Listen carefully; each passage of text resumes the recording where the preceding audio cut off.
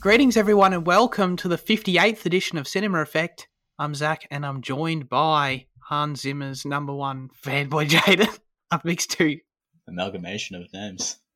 Accidentally, yes. G'day. G'day. That was a mistake. And Sleepy Jeff himself, aka Fitzy, aka Liam. Good morning. Good morning. Well, so we reveal the time we record now.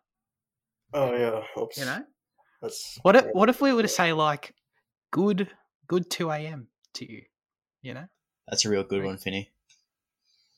No, you didn't like it? Deception. Anyway, yeah. That was terrific. Ladies and gentlemen, this is Cinema Effect, the podcast where we review and talk about a different movie every single Monday. You can find us on YouTube, Spotify, and all podcast places. So please subscribe. And well, we had the Instagram poll this week, and that was fun. Your boy pulled out another victory. Pulled it out of my ass, some might say. Although Jaden did confirm with me that he was the deciding vote. He pulled my way.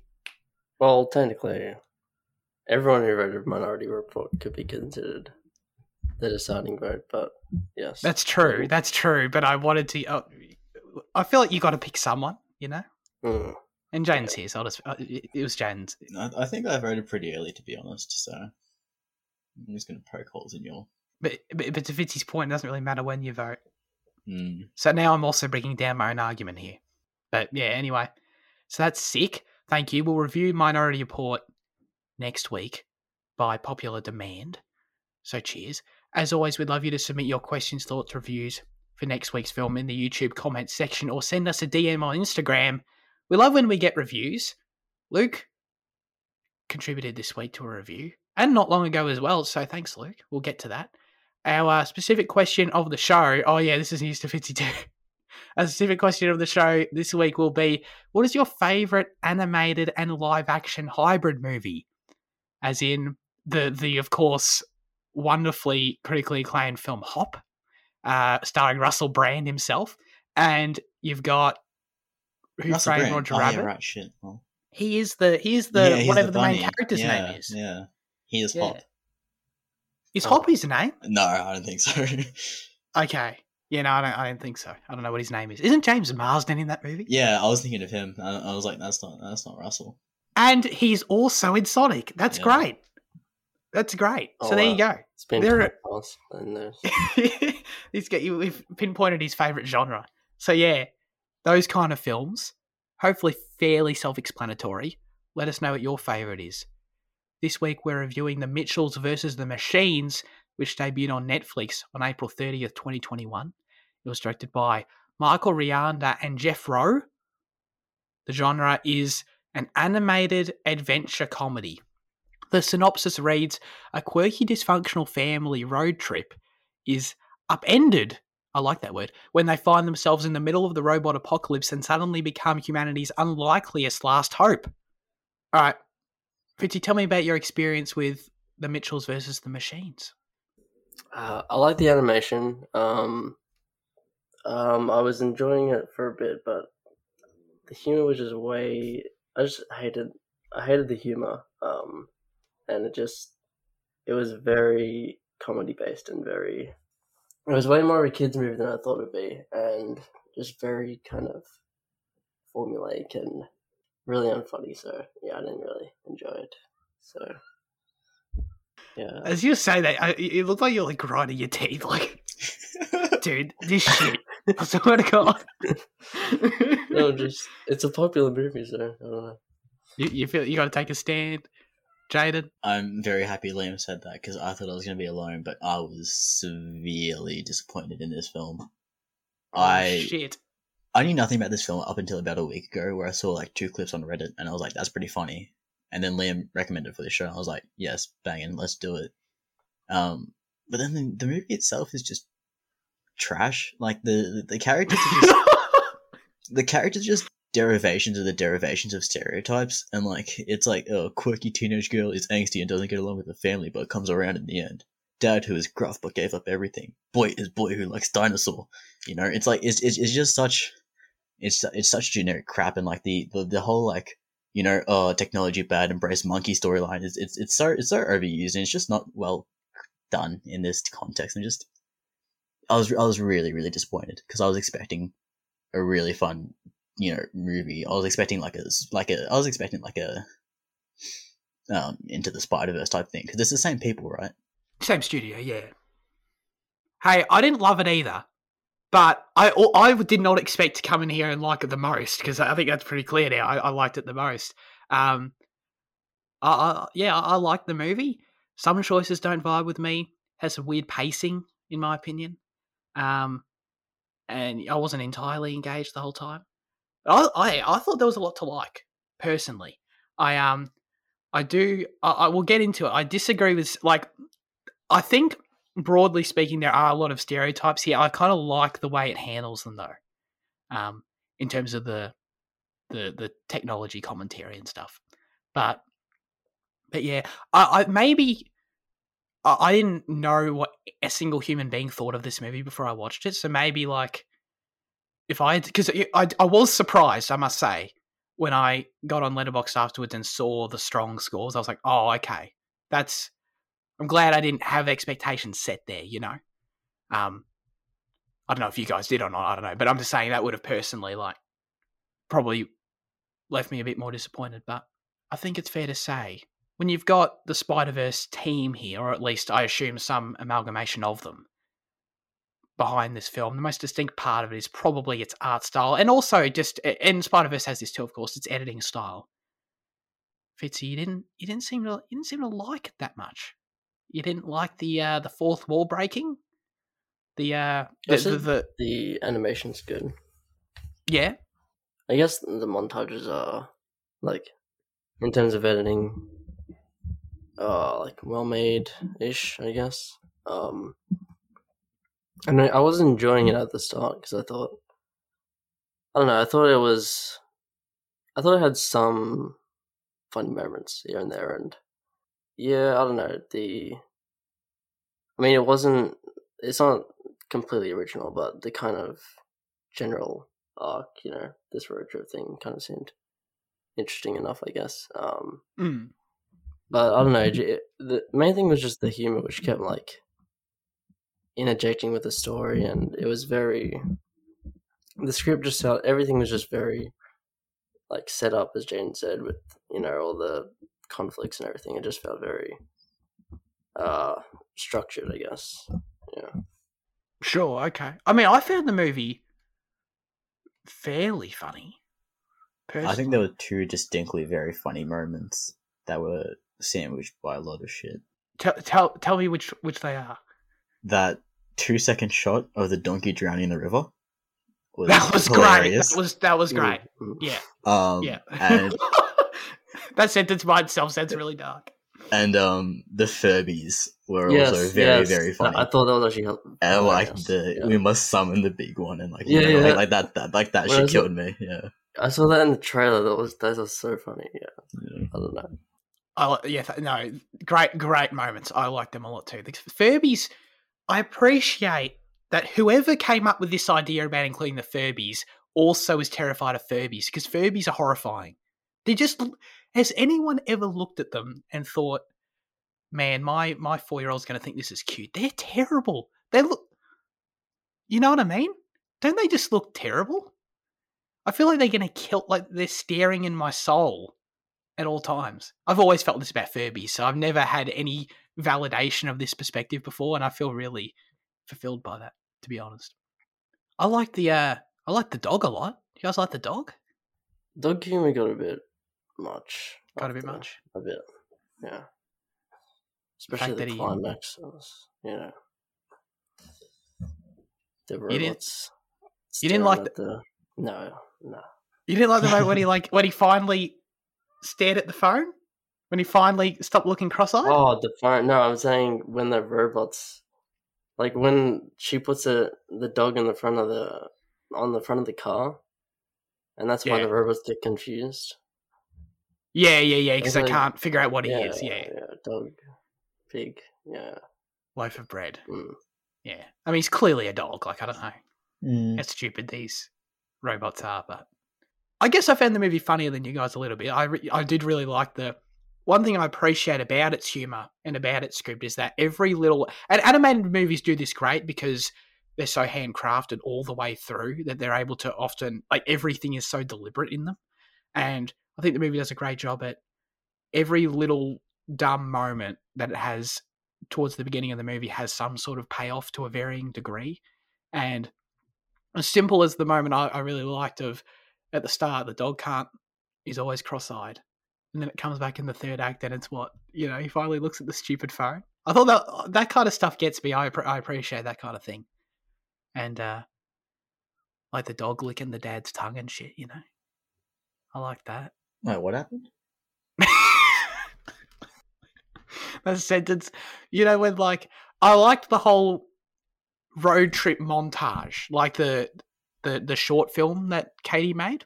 Oh, okay. And part of it was like the dog kept licking the dad's. What's the dad's name? Shit, Rick. Kept licking his face, and then like he licked his tongue. Yeah, I do not remember that shot. That did happen. I just described that in detail. I don't know. I like the humour a fair bit, I guess. Was there, while we're on humour, right? Sandwiched by a lot of shit, I believe were your words. Was it just, what was it? I assume you weren't a fan of the brother character? No, not at all. At all. Dude, look, first let's address his voice. His voice was Thank you. Terrible. Horrible. Guess who voices him? The director. Yeah. And that's why I was like, should I reserve that comment? I was like, I don't want to actually offend his voice. It was like, it's probably putting on a voice for the kid, but but all his dinosaur related running away from girls, breaking through walls, jumping out their window shit, and it's like unfunny ads. And like totally. This whole like thing of like the mother's obsession with the neighbors, and like they were so like it's like any comedy that's derived from that. I was like, yeah, no, it's just there was just a lot of it I didn't like. I thought the robot guys that tag along with them were okay. Oh yeah, but like most of the other humor I don't like. I mean, I mainly like the robot partner dudes because one of them's Conan O'Brien. I love Conan O'Brien, but outside of that, yeah. Wait, to what part? The fact that I like Conan O'Brien, or that it was Conan O'Brien? Both. Fair enough. He's great, but yeah, no, that's a good point. I honestly didn't really think about. I'm glad I brought up the brother character and you said that because, dude, what was he? Why does he sound like a 45-year-old man? Clearly, he's meant to be like 10. Yeah, it was really off-putting. Yeah, totally. And jumping out the window. It happens multiple times. What probably happened was like the director created this character as a reflection of himself in the film and wanted to voice him for that reason. I guess, but he's such an inconsequential character. Yeah. He adds nothing to the story. Like, the core of the story is the father-daughter relationship, which I like. The mother has her moments, like when she becomes the badass or whatever, and she kind of acts as the mediator between the father and daughter. So she has stuff to do. The brother is just like, what are you doing in this movie? Like, I don't know what you add to this story in any way, shape, or form. That's sort of how I felt. Oh, yeah, and the neighbours, yeah. That was John Legend? Yeah. And was Chrissy Teigen the other one as well? Yeah. Yeah. Yeah. Which is weird, but... Why is that weird? I don't know. Just like, I like in these animated movies when they often get these like celebrity cameos or whatever. It's like, all right, that's cool. Because they can probably just come in for like half a day and just, record all their lines. So I kind of like that. But, I thought that was okay, I guess. So no, I guess we're sort of in agreement, divided on the humour. I don't really... We sit in different places with it. But I'm so sorry, Fitzy. Earlier, I totally got mixed up what you liked and didn't like about the movie, obviously. As an attempt to transition to the animation, which you did like. Total botch on my part. What did you appreciate about it? I wouldn't say I liked it. Oh, shit, I'm wrong. I guess I appreciated it, yeah. Okay. I didn't like the blending of the real life moments. Like how like she like they overlaid that ape onto the dad, and dude, that they tried to be funny with that, but that was so fucking bad. That wasn't good. And but like like the moments like that, and like usually I appreciate a bit of adversity in the animation, a bit of innovation, but like I just didn't like the way that they utilize it in this film. I agree with you. I appreciate it. The thing I appreciate about it most is the fact that, because it does the thing, forgetting the live action overlays for a second, and forgetting, because it also does the it has 2D like little drawing, like sketch drawing overlays a bit too. Didn't really like that either. But forgetting that for a second, it also does the very stereotypical, everyone can imagine it in their heads, like editing style of freeze frame. How did we get here? Sort of, moment that it does a fair bit, especially in the opening where you get the narration from Katie. I don't like that editing. It really annoys me. And I think it's run its course in Hollywood. Like, please never use it again. But I will say, to the film's credit, I appreciate how my first thought when I was seeing all of this happening because it's all packed into the first 30 seconds of the movie. You're seeing the crazy overlays. The monkey moment that I didn't like either, that was obnoxious, was also there, I think. And you're getting the weird editing immediately. Didn't like it. But I appreciate immediately it was like, we're contextualizing this as Katie is a filmmaker and this is her like editing project. I liked that. At least it made sense in world. It added character to the protagonist of the movie, as opposed to just, oh, we're just doing this because we think it's funny. Like, because it's not. I'm sorry, it's not funny. But I appreciate there was some effort there to sort of make it add something else to the movie, they haven't really seen before. And you can sort of make sense, she's the one that's narrating it, like it sort of can be framed as her own short film sort of thing.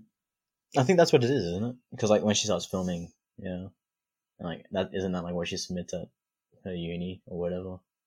Yeah, exactly. And I like that. I also just liked having like a cinephile main character, you know what I mean? Yeah, I thought I would too, but like it's just so hard to. They go too far out of their way to make her this quirky and different, and like there's just nothing to latch onto with her. For me personally, anyway. Because I was thinking, okay, maybe this is the character I could rally behind, but I just couldn't get attached to her at all. But Jaden, she likes Greta Gerwig. I've got some trivia for you. Katie has a Mount Rushmore of director heroes, including Greta Gerwig, Celine Sciamma, who we both have reviewed on the show, both great, Lynn Ramsey and Hal Ashby. I've not heard of the latter two. Lynn Ramsey did You Were Never Really Here, right? And okay. We need to talk about Kevin, I think. Yeah. I don't know who Hal Ashby is. Oh, Hal Ashby did The Last Detail, I think. Well, there you go. Anyway, so you have to like Katie Jan. She likes Greta Gerwig. She was a naive prick. Holy shit. How'd you feel about... I'm totally with you on the monkey thing. By the way, that video of speaking of Furbies and horrifying shit, that monkey that has the stupid like balloon on his neck is terrifying. I want to pop it so bad, I want to like grab a... I think that's animal cruelty. Yeah, but it's so like as he breathes, it comes... I hate it. But anyway, nature is a weird beast sometimes, Outside of that, did you feel the same about the little 2D sketch stuff going on? Yeah, I mean, like, it was less obtrusive than the live action overlay, obviously, just because it was, more akin to the style of the rest of the film. But like, no, I didn't enjoy it entirely. I mean, I feel like it works better in Spider-Verse, it being very much a comic book movie, like almost literally in its style, Mm-hmm. Here, like it felt like they were trying to carry it over, and it lost a bit of spark for me. Yes, I think. Yeah. The father-daughter focus and growth, I did like a lot in the movie. It is the heart of the movie. I did. You pointed out, Jane, that you sort of felt, hey, maybe I'm wrong about this again. Maybe you said the complete opposite, apparently, because I've got no idea. But that you sort of didn't appreciate Katie being like typically angsty and stuff. No, it's just such a tired trope. And I mean, like teens are angsty. I mean, like we're teens, we're angsty, I'm sure. But I just don't like the way the film just ham-fisted it so directly into your face. Hey, Fitzy isn't a teen. Don't insult him. Oh shit! Yeah, right. you're below me. Yeah. Hey, and weathering. Yeah, and you're not far off it either, Finny. I'm 2 days off it, Yeah. and then I'm out of this realm of angstiness, bro. I'm gonna transform as a human being.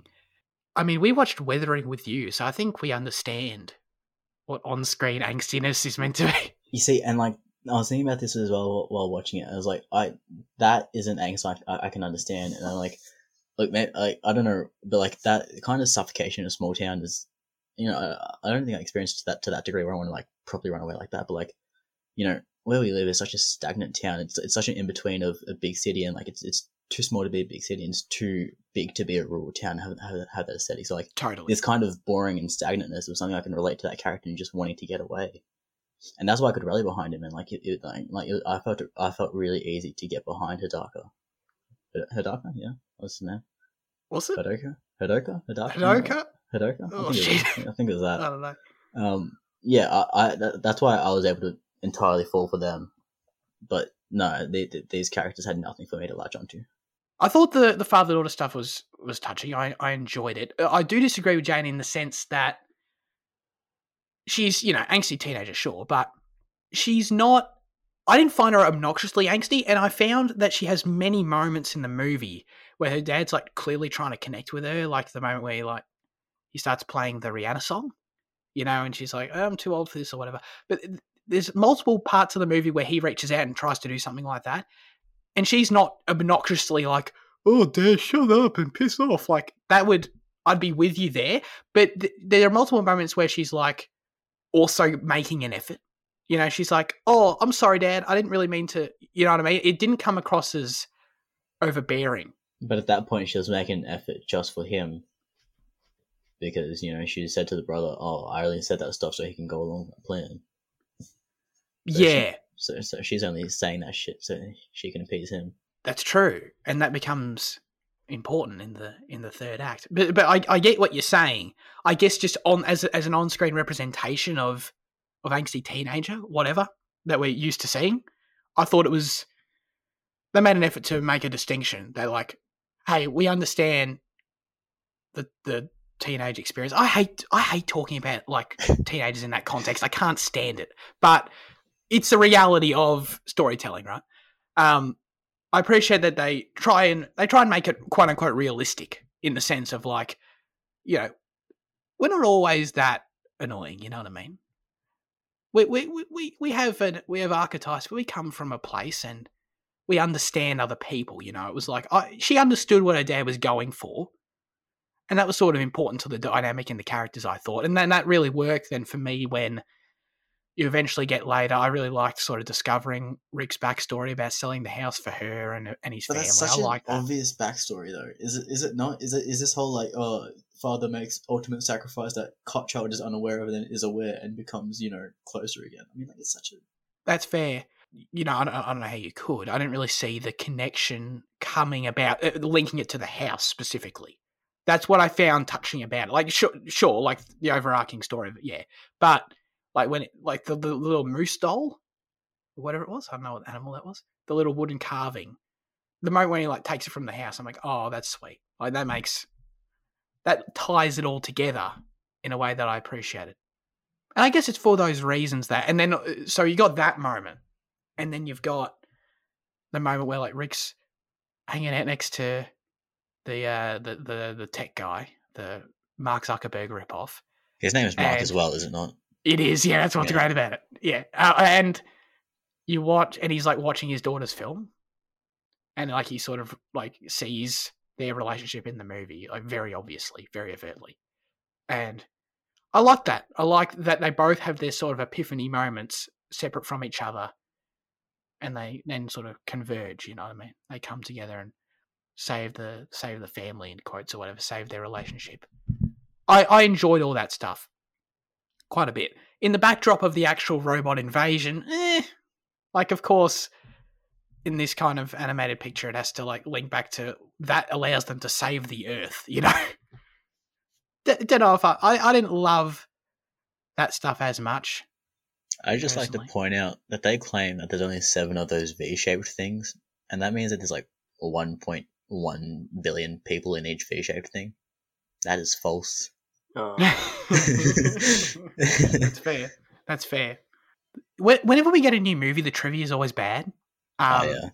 Like we had the Mount Rushmore trivia, And it didn't even say where in the movie it was. I've got no idea where in the movie it was. It just said it was there. So I'm like, I believe you.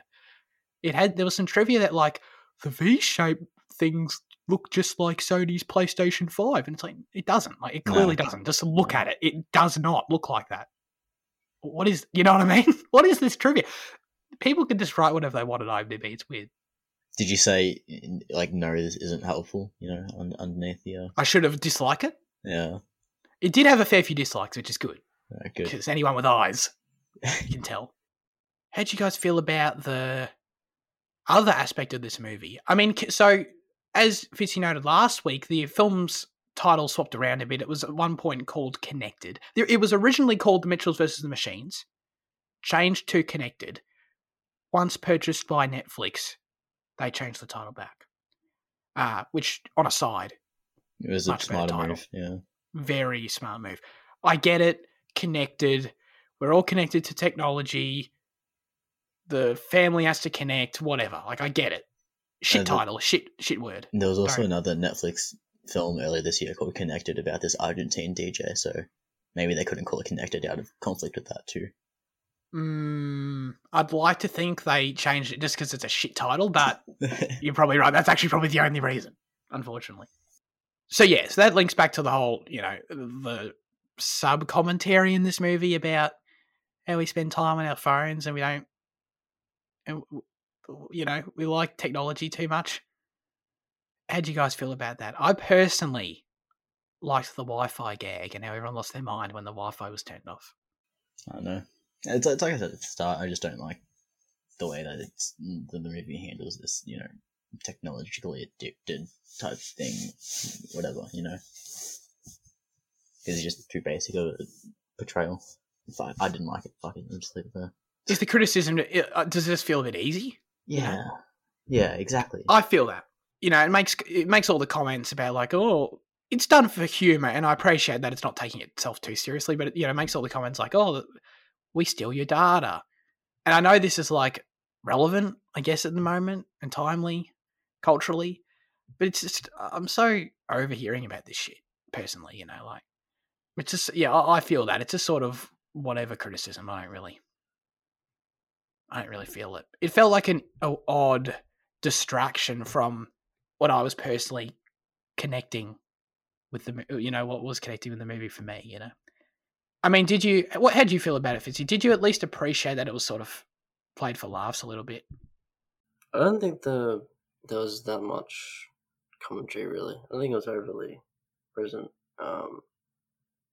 But yeah, I don't know. It was fun, I guess. Sure. I mean, commentary might be a bit of a strong word, to be honest. I don't know if I can really call anything this movie's doing commentary. You know what I mean? It was definitely a recurring theme, though. I didn't really appreciate the third act final battle was whatever to me. You know, it's... The Psycho Mum and stuff.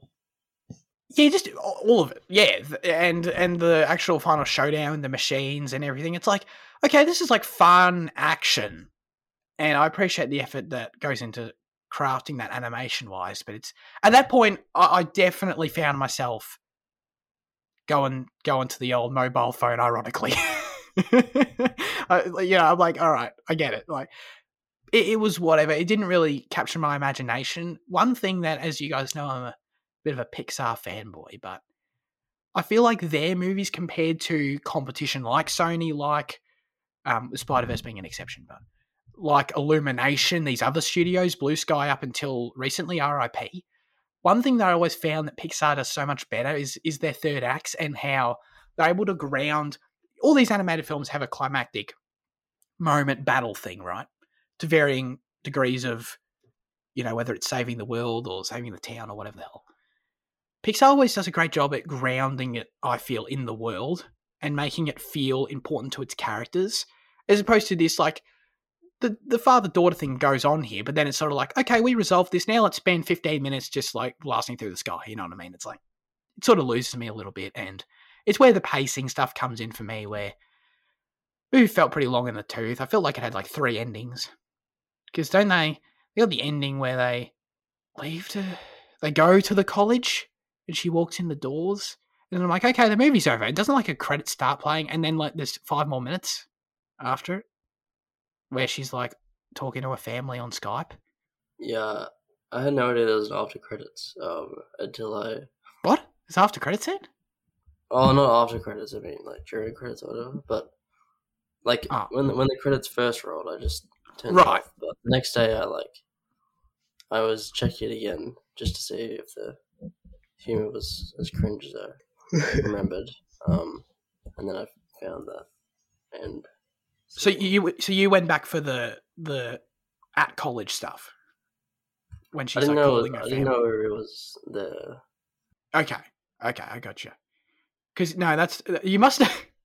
I love the thought of that though, because you're right. Credits do start popping up very briefly, but it's like I swear it's only like 5 seconds though. So you must have like been right on it. Like the second one credit hits, I'm closing this movie, dude. I love that. But no, that's an issue I had with the pacing. It really came into effect. Again, I like the road trip stuff at the start. I like the Furby stuff. All that flows fine. Final 15 minutes is all over the place for me. Didn't really appreciate it too much. Did you feel that, or were you just already scrolling on your phone before that point, Jaden? Like, oh, there's another ape joke, I'm out. No, I don't think I actually resorted to my phone, so I guess that's a commendation for the movie that it kept me watching to that degree at least, but, you know, it wasn't very joyful watching, but yeah, I don't really have anything to add about the ending. Sure. Yeah. I do think it's an interesting sort of, like, comment on the film of how many people had to start scrolling on their phones during it. Sort of, it's probably the ultimate side of how good it was or not, how effective it was. So at the end of the movie, it says this is the real Mitchell family or whatever. What was that about? I googled that. I don't expect you guys to have answers. I'm just bringing this up because. Is it the director's family? I don't think so. I googled it. It is. It literally points to him in the photo. To the director. It says director Rand or whatever, and then it points to him as a baby in the photo. His name's not Mitchell, so I didn't get it. Unless it's just saying. Yeah, what is it? It's implying. It's like his family. It's based on his family. Yeah. Okay, I'm real dumb then. Okay, I literally. Okay, that's fine. That makes sense. I'll just leave that in so everyone. Sometimes people need to be reminded of my stupidness. That was on purpose to emphasize the point. Yeah. Good on me. I think what I was going to say earlier was like that was kind of going nowhere. Was that I feel like Spider-Verse had many standout shots and just I think the animation was really, really, really brilliant. But like it's like, do you feel like this movie had kind of like the standout shots that that Spider-Man film had? It's a good question. I mean, no. But is it an unfair comparison? Because Spider-Verse has like iconic shots. Like beyond just, oh, that was a cool shot. Like Spider-Verse has shots that are wallpaper worthy, you know what I mean? This movie doesn't have that. Well, I think it does have one, which is when she's standing at like the gas station and she's looking at like the green stream of like people getting taken away. Oh no, I did like that. I liked the shots of the PlayStation 5. I liked all the V like establishing shots of that. Yeah. I mean, if it's coming from the same studio, I don't understand why it wouldn't be a fair comparison to make. Only because Spider-Man's on another level. I do. Yeah, I can't. I get. You feel me? Yeah. We didn't talk about the score. Is there anything to say? Nah. I thought it was fine. Yeah, same. I think I had a look at the dude afterward. He did Thor Ragnarok. I think that's like no. I think that's a good really? I think that's because Thor Ragnarok doesn't have a very notable score either. So that's fair. That's true. But I think this one great music choices though, just not a great score. Yeah. Final verdicts, Jaden. Oh, I was hoping you go to Liam first. I'm gonna give it 5. I'd say. I think I talked overly negative during this thing, but that's just because the way I felt about it. I think I could give this movie a 4, but I think 5 is probably the more appropriate number to attach to it. I think there's a lot of generic stuff, but I do think that there's some good moments. But yeah, I think it's outshined by the averageness. Yeah. There's enough good stuff there for it not to be too terrible, so yeah, I'll give it a 5 as well. Nice. Nice. I was going to give it a 7. Screw it, I'll give it a 7. I liked it. I thought it was pretty good. I don't want to go on it too long. It's fine. 6 or 7. I think it was solid. I would recommend it if you're in the mood for a whatever, lighthearted family flick. I'd be very surprised if this ends up in the conversation of favorite animated film of the year, though. You know what I mean? I don't. But will it get an Oscar nom? Yeah. I think the scores just indicate that other people seem to like it more than us, so probably. You talked earlier about it, the score being a surprise to you. How much of a shock to you was it? Because to me, it was very... Probably a bit less than you, but I was definitely surprised. I thought the movie was getting... I didn't know anyone's opinion on it, but I don't know. I was just seeing it in enough places where I thought it must be resonating on some level. You know what I mean? Like it was there on the popular of IMDb for Letterboxd for a while, and it probably still is. I don't know, but and I was seeing articles and people were talking about this movie. I think if it was just a whatever Netflix animated film, if that were the consensus, it wouldn't be in that spot. Mm.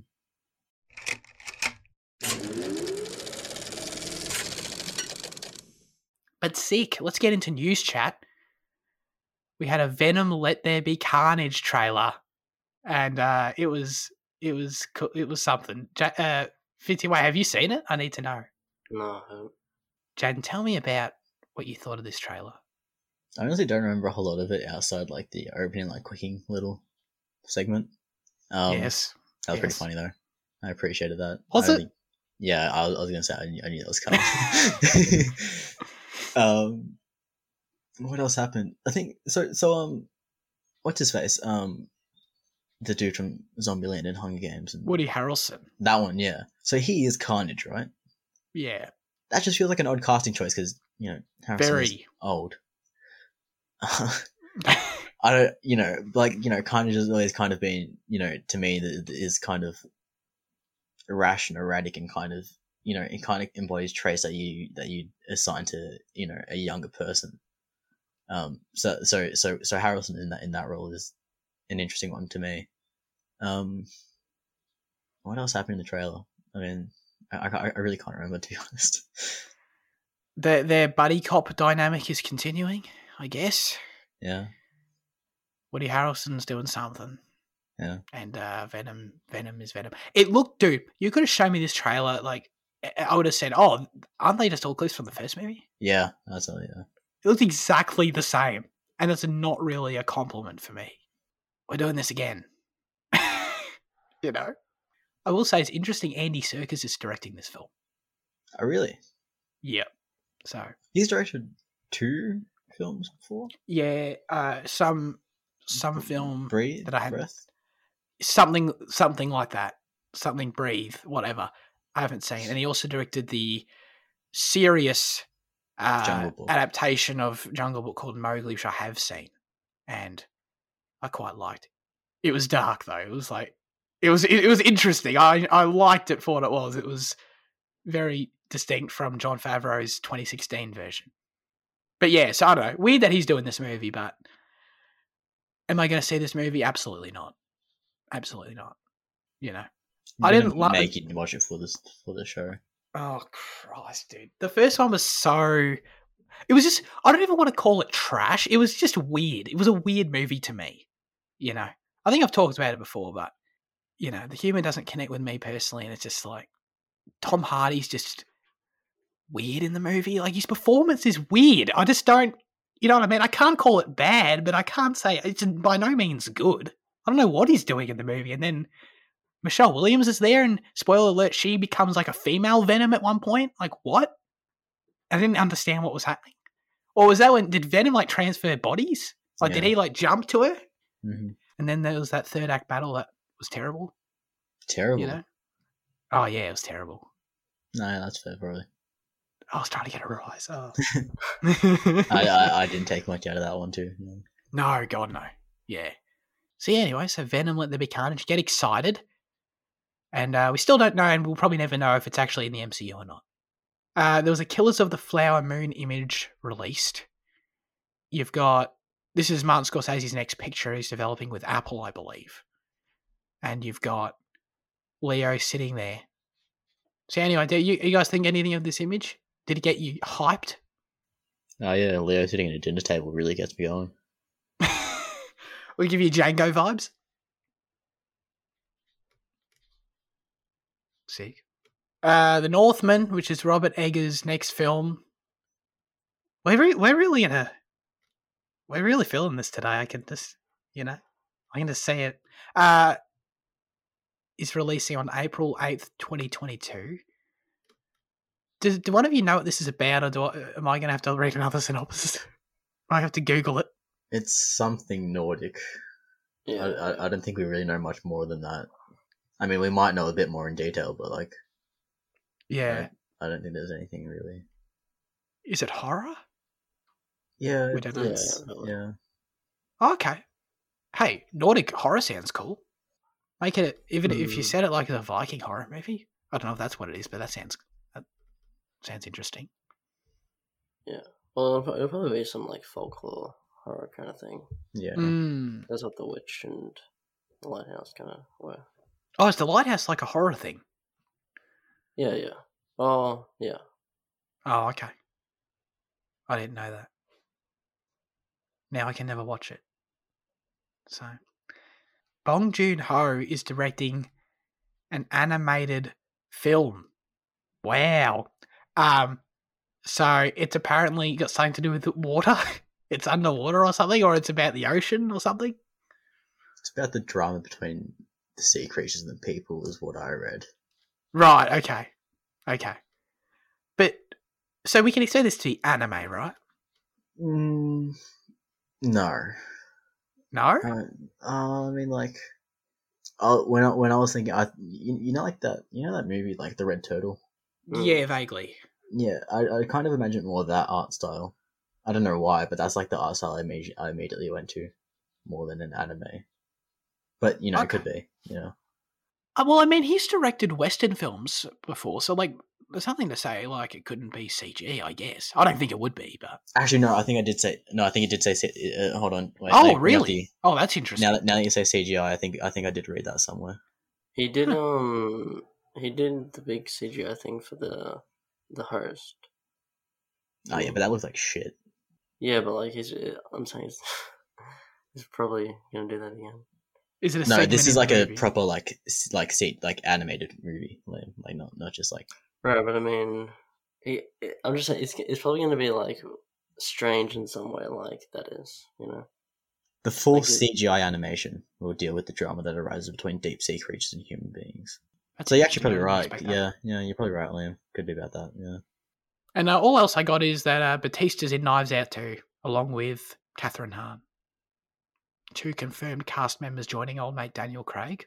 I feel like there was more announcements than just those 2. Was there? I only saw those 2. Wasn't Edward Norton? Really? Yeah, I think I saw Edward Norton as well. Oh, that's cool. Yeah. I love this. Like, I'm excited for whatever this is by itself anyway, but like the idea of just every time Rian Johnson makes one of these movies, let's just get like an amazing cast together. It's great.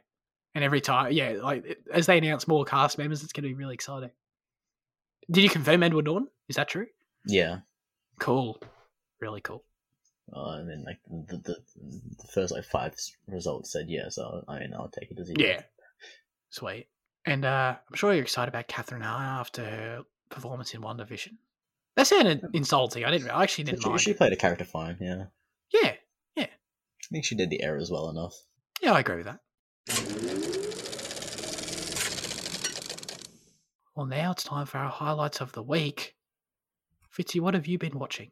Is it always a thing that, like, for you guys, because obviously this shows a different experience for me, where like every time I'm about to say one of you, it's like waiting in anticipation, like which one of us does he get to say first?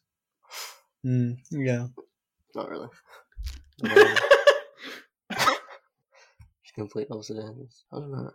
I mean, I can just go if you want. I'll just... No, that's okay. Oh, okay, fair enough.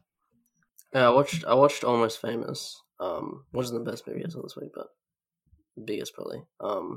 Which is something that I'd only seen like bits of before, and like this is a pretty popular seeming film, so I'm surprised that only you've seen it, Zach, and you saw it like recently, right? I think fairly recently. I think 2020 sometime. Yeah. But yeah, I enjoyed it. It feels weird because like I remember seeing this on TV or whatever back in the day. So it's like nostalgic that this, because it's like a 2000s movie, so it's nostalgic in that way. But the movie itself is nostalgic for like whenever it's set, like the early 70s or 60s or whatever. So like it's like a nostalgia filled film, even though I've never seen it. Yeah. But yeah, what'd you think of it? So I thought it was decent. I don't know. I just thought it was. This is hard. It was a while ago, but I just sort of remember feeling it was like it had weird moments, and like for some reason, this is an odd example. But going off recollection here, like there's the moment where like the plane was minor spoilers, where like they thought the plane was going to crash or whatever. Yeah. I just remember thinking as it was happening and when it was over and like as the film progressed, like that was such a random thing that I don't understand. Like it just felt totally off to me. Like and there were like a few things like that were just didn't really come together. And again, going off, I've got no specifics to back any of this up, but like I just sort of remember feeling the story was weird and it was a bit tonally inconsistent, I think. Okay. You mean like with the comedy, I guess? Yeah, I think so. Yeah. Apologies. This is not by any means a review. It's fine. Yeah, I enjoyed it overall. The soundtrack was really great. Sure. With that era and everything. So. Okay. I did like Philip Seymour Hoffman in the movie though. Oh yeah. Wasn't in it much, but yeah. Do you want to go next, Chad? Yeah. I finished off my like watching of Predator this week, so like I've seen all Predator films now. I think everything that's in canon, at least. Would you recommend we do this as a franchise? God no. I never want to watch some of these movies again. I think I'll talk about the most recent one, just because that's probably like the most topical. The 2018 The Predator with Olivia Munn. And boy, was that disappointing. God, I was expecting so much from it, and I know the reaction from it was a rather negative one, but like I just thought that was like people not liking it because it's a bit of a bro-y action type film. So I was going into it expecting to quite like it a fair bit, especially because Shane Black was directing it, who did The Nice Guys, which I love. But no, it is poor, very poor. I think it starts off decently enough, and like I think the opening shot got me quite excited because it looked nice. I was like, finally a nice looking Predator movie, and like it did look nice up until the second CGI Predator is introduced, and that shit looked horrid. I think part of the charm of the Predator has always been like its prosthetics and make. I'm pretty sure it's always been a human under all that. And like this like CGI iteration of it is just an abomination. But yeah, beyond that, and being like talking about like things that actually count, like story and shit, like it just feels more and more like fan fiction as time goes on. I mean, like, so Predator 1, I mean, I guess it kind of always has felt like fan fiction. It's, the ultimate alien hunter against, Vietnamese soldiers or like wherever, whatever jungle they're in. And then it becomes about like, the Predator against LA cop, and then the Predators and aliens, and then the Predators on their actual planet, So it's always felt a bit like fan fiction, but like this one just feels, it feels like it goes too far. It's like, oh, we're trying to, like, I can't really talk about like where it goes without spoiling it, but like it just doesn't, the story is not brilliant by any means, and like, but yeah, it's I'll leave it. Does it try and like expand the lore of the world in a way that's just weird? Not necessarily expand it, but it introduces a new element towards the latter half of the film that is odd. Okay.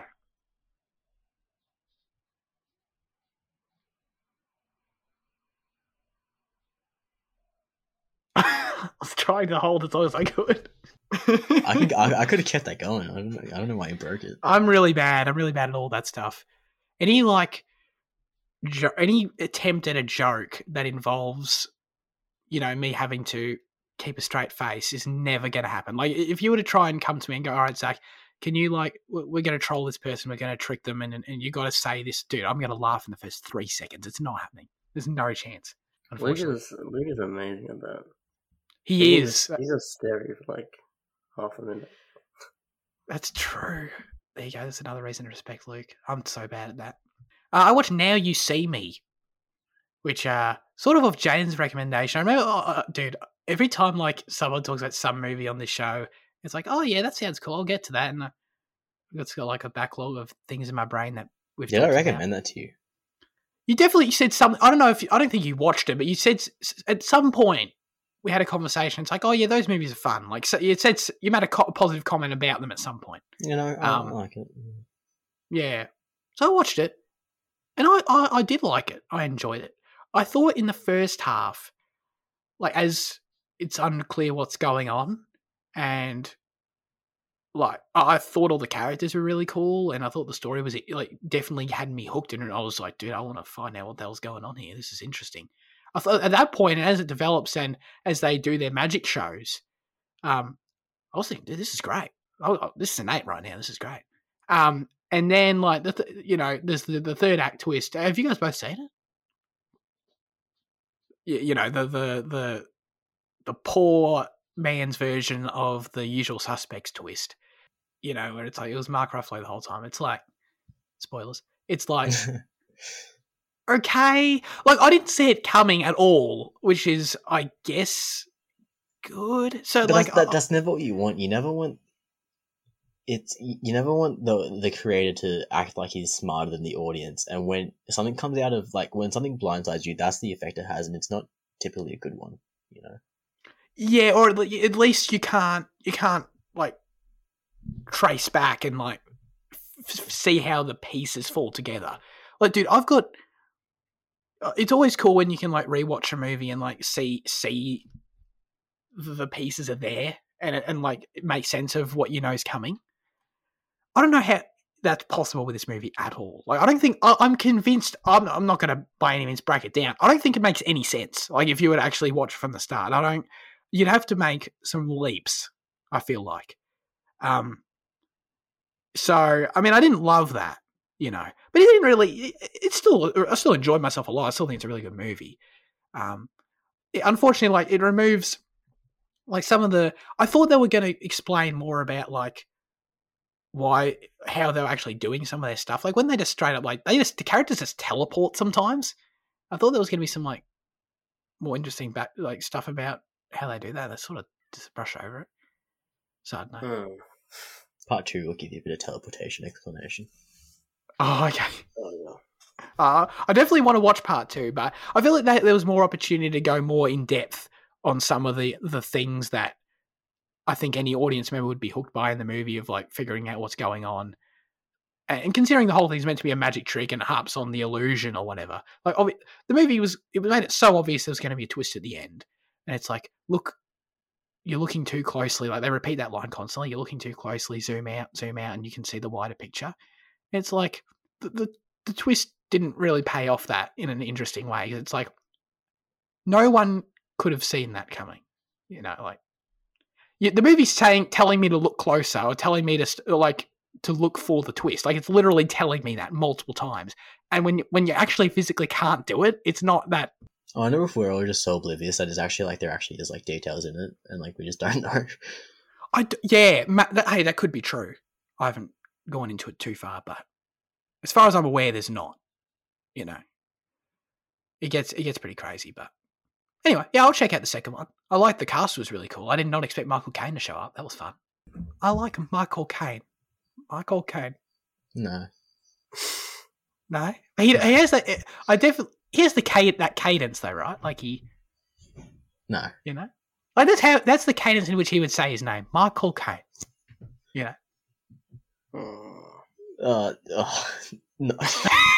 I mean, I can see your brain stretching to try and justify Yeah, that was somewhat acceptable. As always, now we hand the show over to you with our question of the show. Last week we asked you, what is your favourite TV show opening? Wait, should we have read out Luke's review while we were talking about Holy shit! I'm so sorry. Everyone, rewind back. I might even cut it in later, put it back earlier. Actually, no, that's sort of inauthentic. I don't know, whatever. Luke wrote in a review for The Mitchells versus the Machines. He said, it's a great review, by the way. He said, I was quite surprised with The Mitchells versus the Machines. It was really funny. I thought I would get tired of the how did you go cuts to scene of mayhem, great no trouble at all, quote unquote, style of humour, but I absolutely didn't. The animation was great, and I thought the addition of movie effects and cartoons on screen was great, so he disagrees with us a bit there. I chuckled out loud more than once while watching this movie, 5 out of 10. Embracing the meme. Thank you, Luke. Thank you. And if I don't decide to insert that earlier, I'm so sorry that... I've never done that before. I've never gotten to that extent.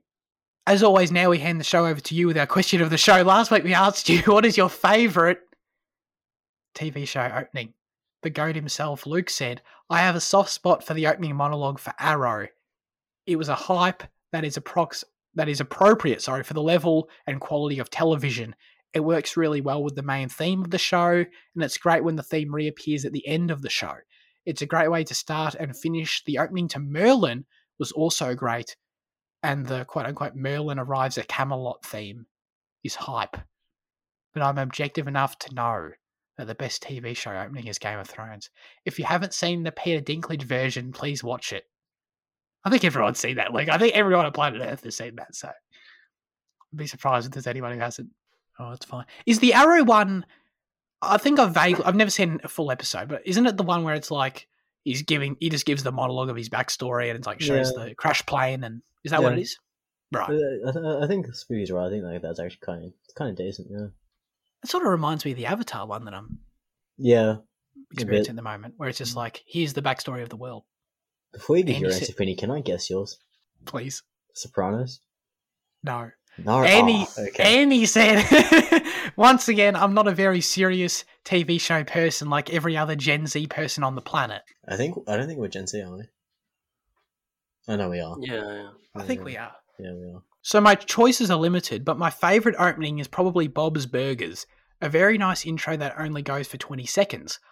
I smile whenever I watch the intro because of how warm and cheeky it is.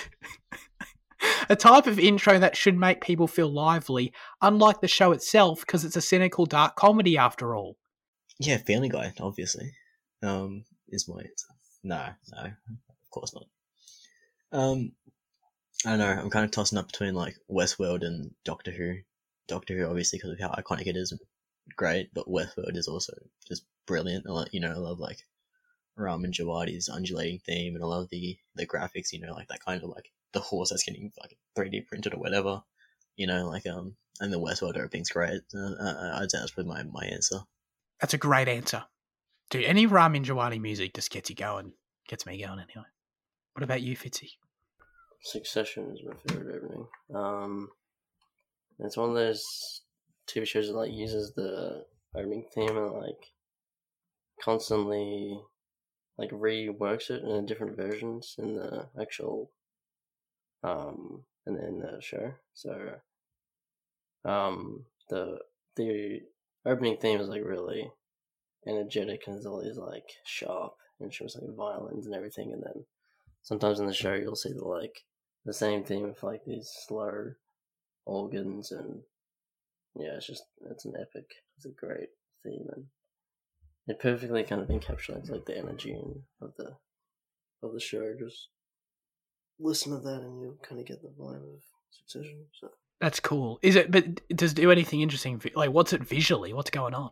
Oh, it's flashbacks to some earlier point in their lives, at this mansion place, and there's just shots of New York, pretty much. Look, Jane, your guess with The Sopranos was pretty spot on, and it was going to be my original answer. And then I actually reflected a little bit, and I realized, no, I'm kidding myself. It's not. It's Game of Thrones. It is. I'm sorry. It just is. You know what I mean? There's nothing else that can instill that kind of hype and introduce you into the world that way.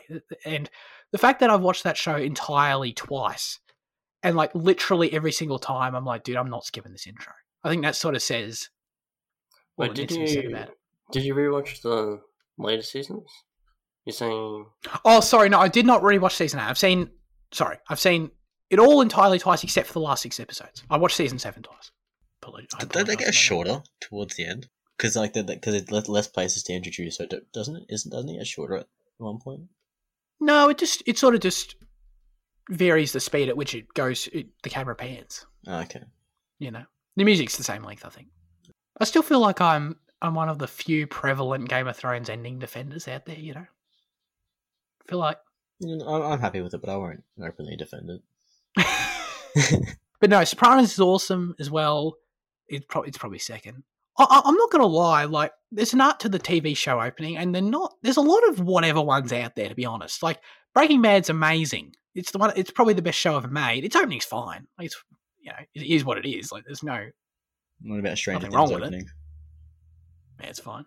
The music's cool. The music's cool, but it's just like zooming in on the logo. It's just like, we're showing you the T, now we're showing you the E. Like, That's fair. Yeah. Well, shout out to Black Sails. I can't. Of course. Black Sails is one of those openings where, like, I was in the first season. I'm like, oh, that's a pretty cool opening. That's all right. And then, like, by season 4, I'm like freaking banging my head. I'm like, dude, this shit's it slaps. It's great. Anyway, that's it for this week's episode of Cinema Effect. I actually thought we were going longer than we did. We didn't go all that crazy long, so that's good.